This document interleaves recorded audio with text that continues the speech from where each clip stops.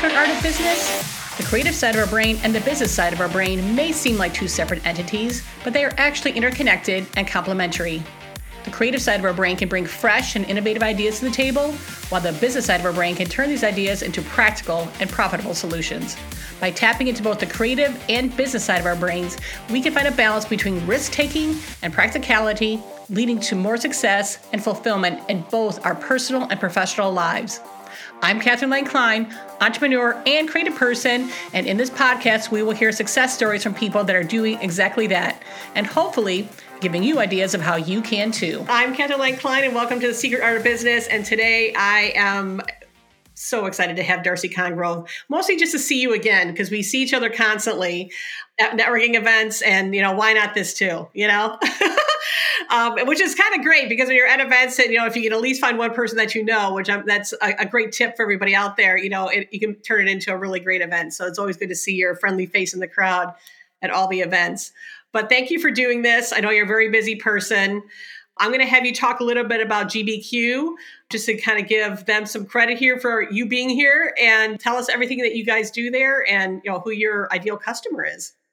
Great. Well, thanks for having me. I am a managing director at GBQ Partners, and we are a full-service public accounting firm. We were founded in Columbus, Ohio 70 years ago, so celebrating our anniversary. And my background was tax. I worked in a couple other firms before I came to GBQ. My big celebration in 2023 is that I am no longer doing tax returns, so I'm just doing leadership and administration and administrivia, some of my partners say. But really are excited about where GBQ is right now in that 70th year. We're expanding globally. The need for talent has taken us to the Manila, Philippines, and to Bengaluru, India, as a starting point. And we are also looking at lots of new and different consulting practices that might fit within kind of the chain of client needs that we serve. So we're adding to our audit and tax and all those traditional things that you think about accounting firms doing, and are about 300 people strong at this point. So it's become a big business. Yeah. So your ideal client is, somebody just wanting to get their taxes done, or are you talking business and mid-sized business? What's kind of your sweet spot?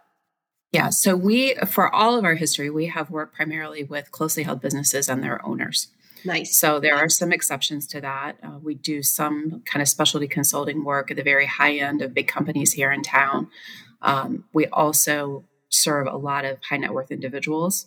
But the really sweet spot for us is, a multi-generational family business that's got lots of complexity and lots of entities and lots of people involved, and trying to look at the whole picture of that and give them some advice on how to make that business as good as it can be and how to pay as little tax as possible.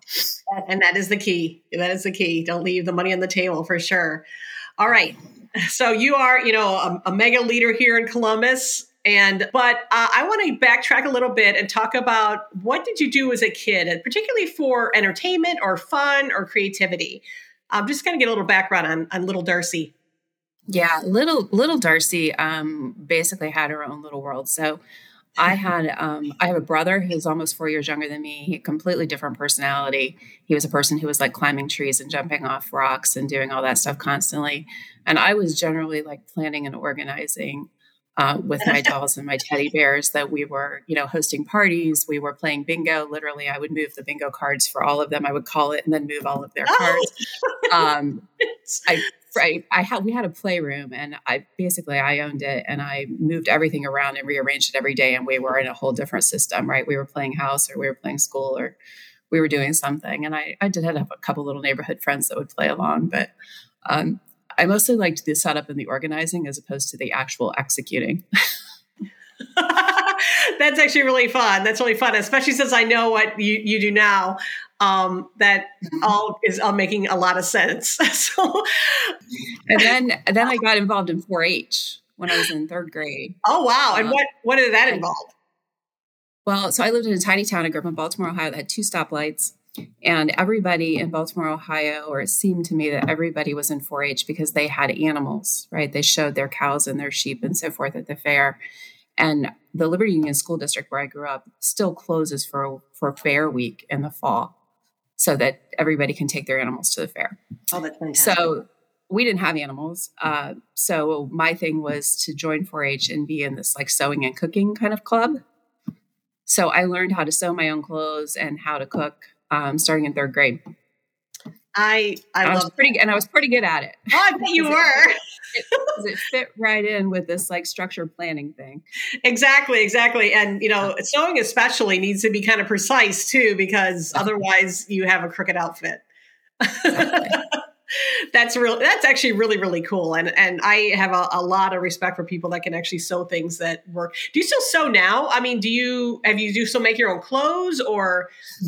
No, I did early in my career. I actually made my own suits because I couldn't afford clothes. Wow. I don't do that anymore. I use my sewing machine just to fix stuff. Yeah. The clothes never fits right. So you always have to like shorten the legs or something. Exactly. So I know basics and that's about it. But I love that you did that. That is so cool. All right. So from 4-H to where you are now, what was your career path? So I went to Miami, chose to study accounting because I had a cousin, and I recently talked about this in a Business First interview, and I've gotten a lot of feedback from my cousins all over the country. So my dad's from a huge family, and I have literally dozens of cousins, most of whom I do not see or talk to very often. But one of them was an accountant. He was about 10 years older than me, and he came to visit us in Ohio. He's from Texas, and told me that being an accountant was really fun and that you make a lot of money. And so that seemed like it was cool, right? Now, what he didn't tell me, was that most people don't picture accountants as being really fun, right? I missed that memo.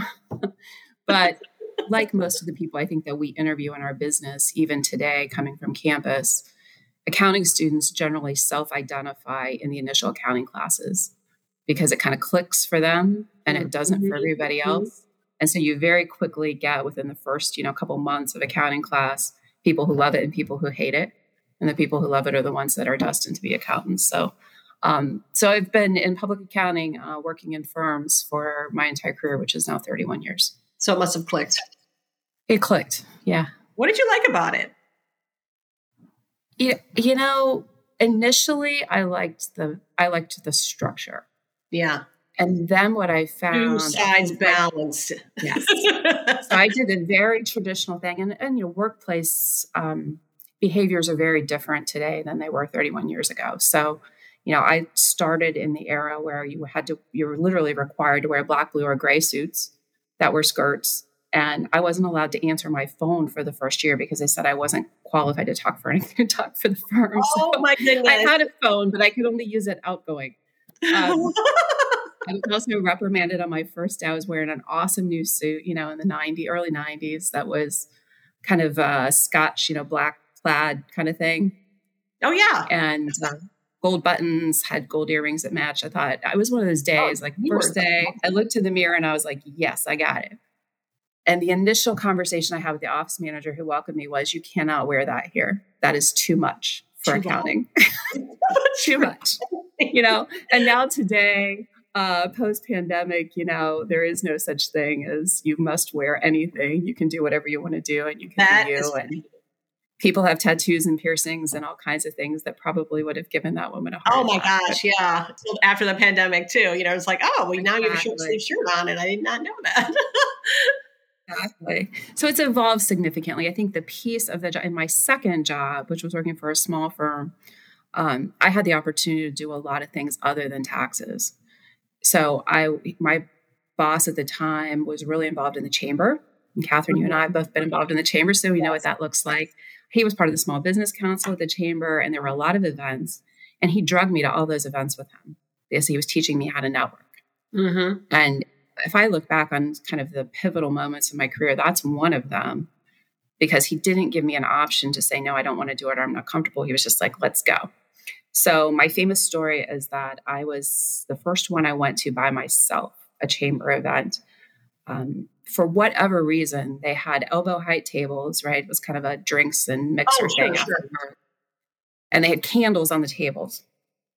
And I was holding my drink and my little cocktail napkin, and I caught my napkin on fire. And I had to stomp it out on the floor of the chamber Fortunately, it was not a carpet floor. Um, and then I had to go back to, then I had to get it together, right? And keep doing what I was doing.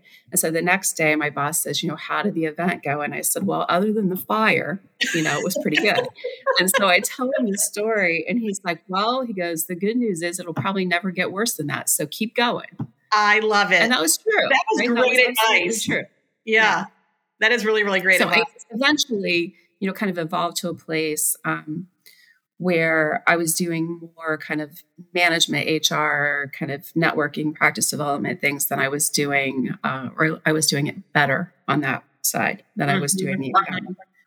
So then my firm, 10 of us came to GBQ at the same time. Wow. And my new boss, a couple months in, said, hey, let's talk. Your accounting skills aren't very good for what your title is. And so, I was like, I'm going to get fired. And he's like, but I noticed you have some other skills that your peers here don't have. So why don't we figure out how you can do some of those things to get some visibility within the firm? And then you work harder on the accounting stuff and catch up. Which also, second kind of big pivotal moment, I would say, in my career, because he could have just fired me, right? Or demoted me or something else. And he said, no, I see something else in you. And ultimately, the firm at that point was about 45 years old, had been small for a long time. We were starting to grow and we needed to build better systems and processes. And that takes me right back to that playroom where I was always organizing, right? And so that has become kind of the piece that has led to the job that I have today. Oh, that's fantastic. That is a fantastic story, and makes perfect sense. And the next thing that's going to make perfect sense is what you're doing to be creative today. Because I do believe that, in order to be innovative and to, grow your business, which is you're definitely a part of, you have to do some creative problem solving, out of the box thinking, and you are staying very fine tuned with that creative side. So why don't you tell everybody what you're up to now?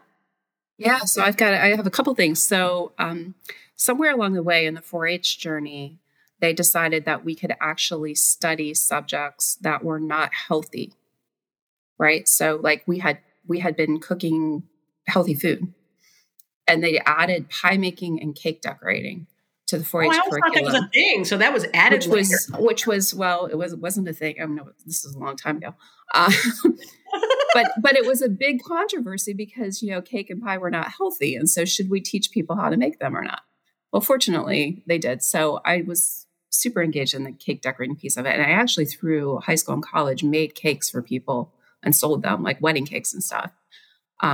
Realized as I started to study accounting and I costed out my time that I was making, like 30 cents an hour making cakes. So it's not an easy way to make a living, but I have done that for a long time and actually worked for a catering company during college where they moved me to the baking area. And my claim to fame was I got to make the chef who ran the kitchen, I got to make her wedding cake. So that was pretty cool. Is awesome. Oh, that is so today I'm still making some cakes. But more I like big parties. I like theme parties. I like planning things.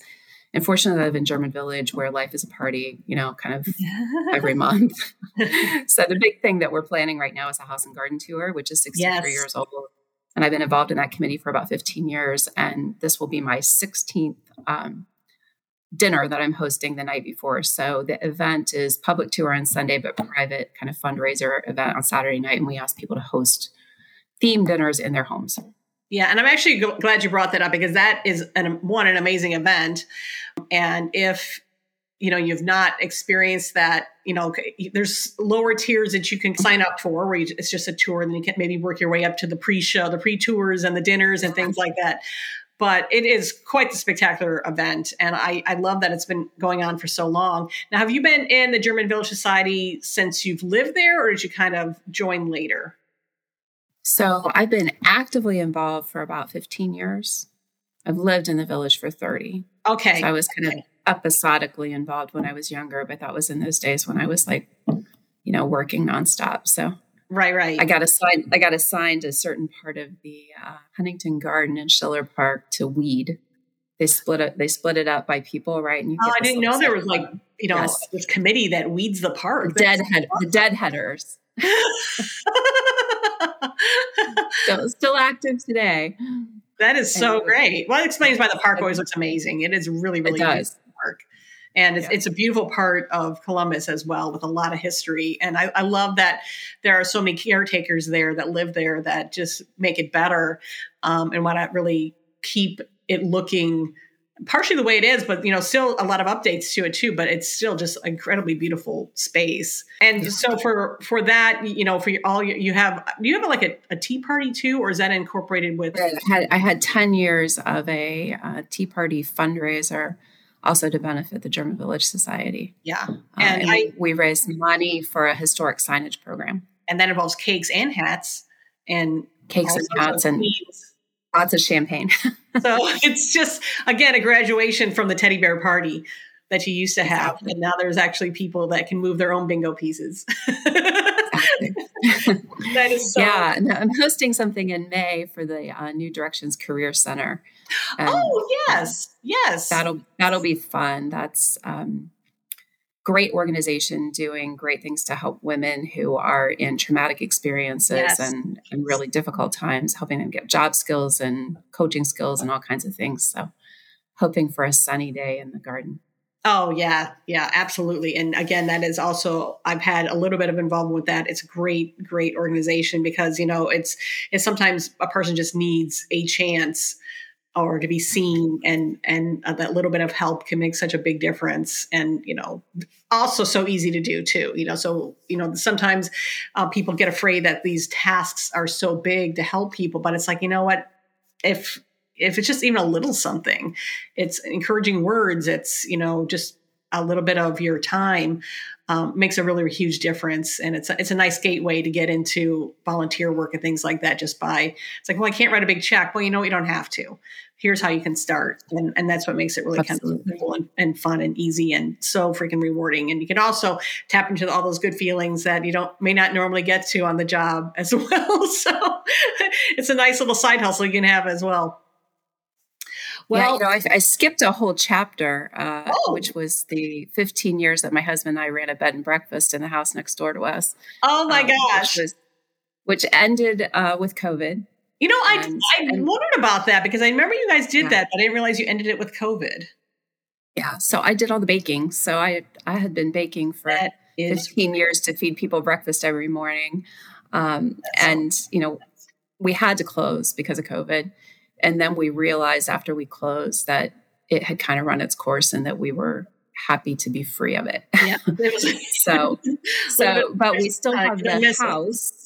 Yeah, we still have the house, and so as a result, because the house is next door to ours, we have a double lot. So we have plenty of room for parties, which is great. Perfect. Yeah. I forgot about the bread and breakfast, but yeah, that was just like this constant thing that was going while you had your day job. So that is really amazing. You were a well-balanced person and incredibly busy.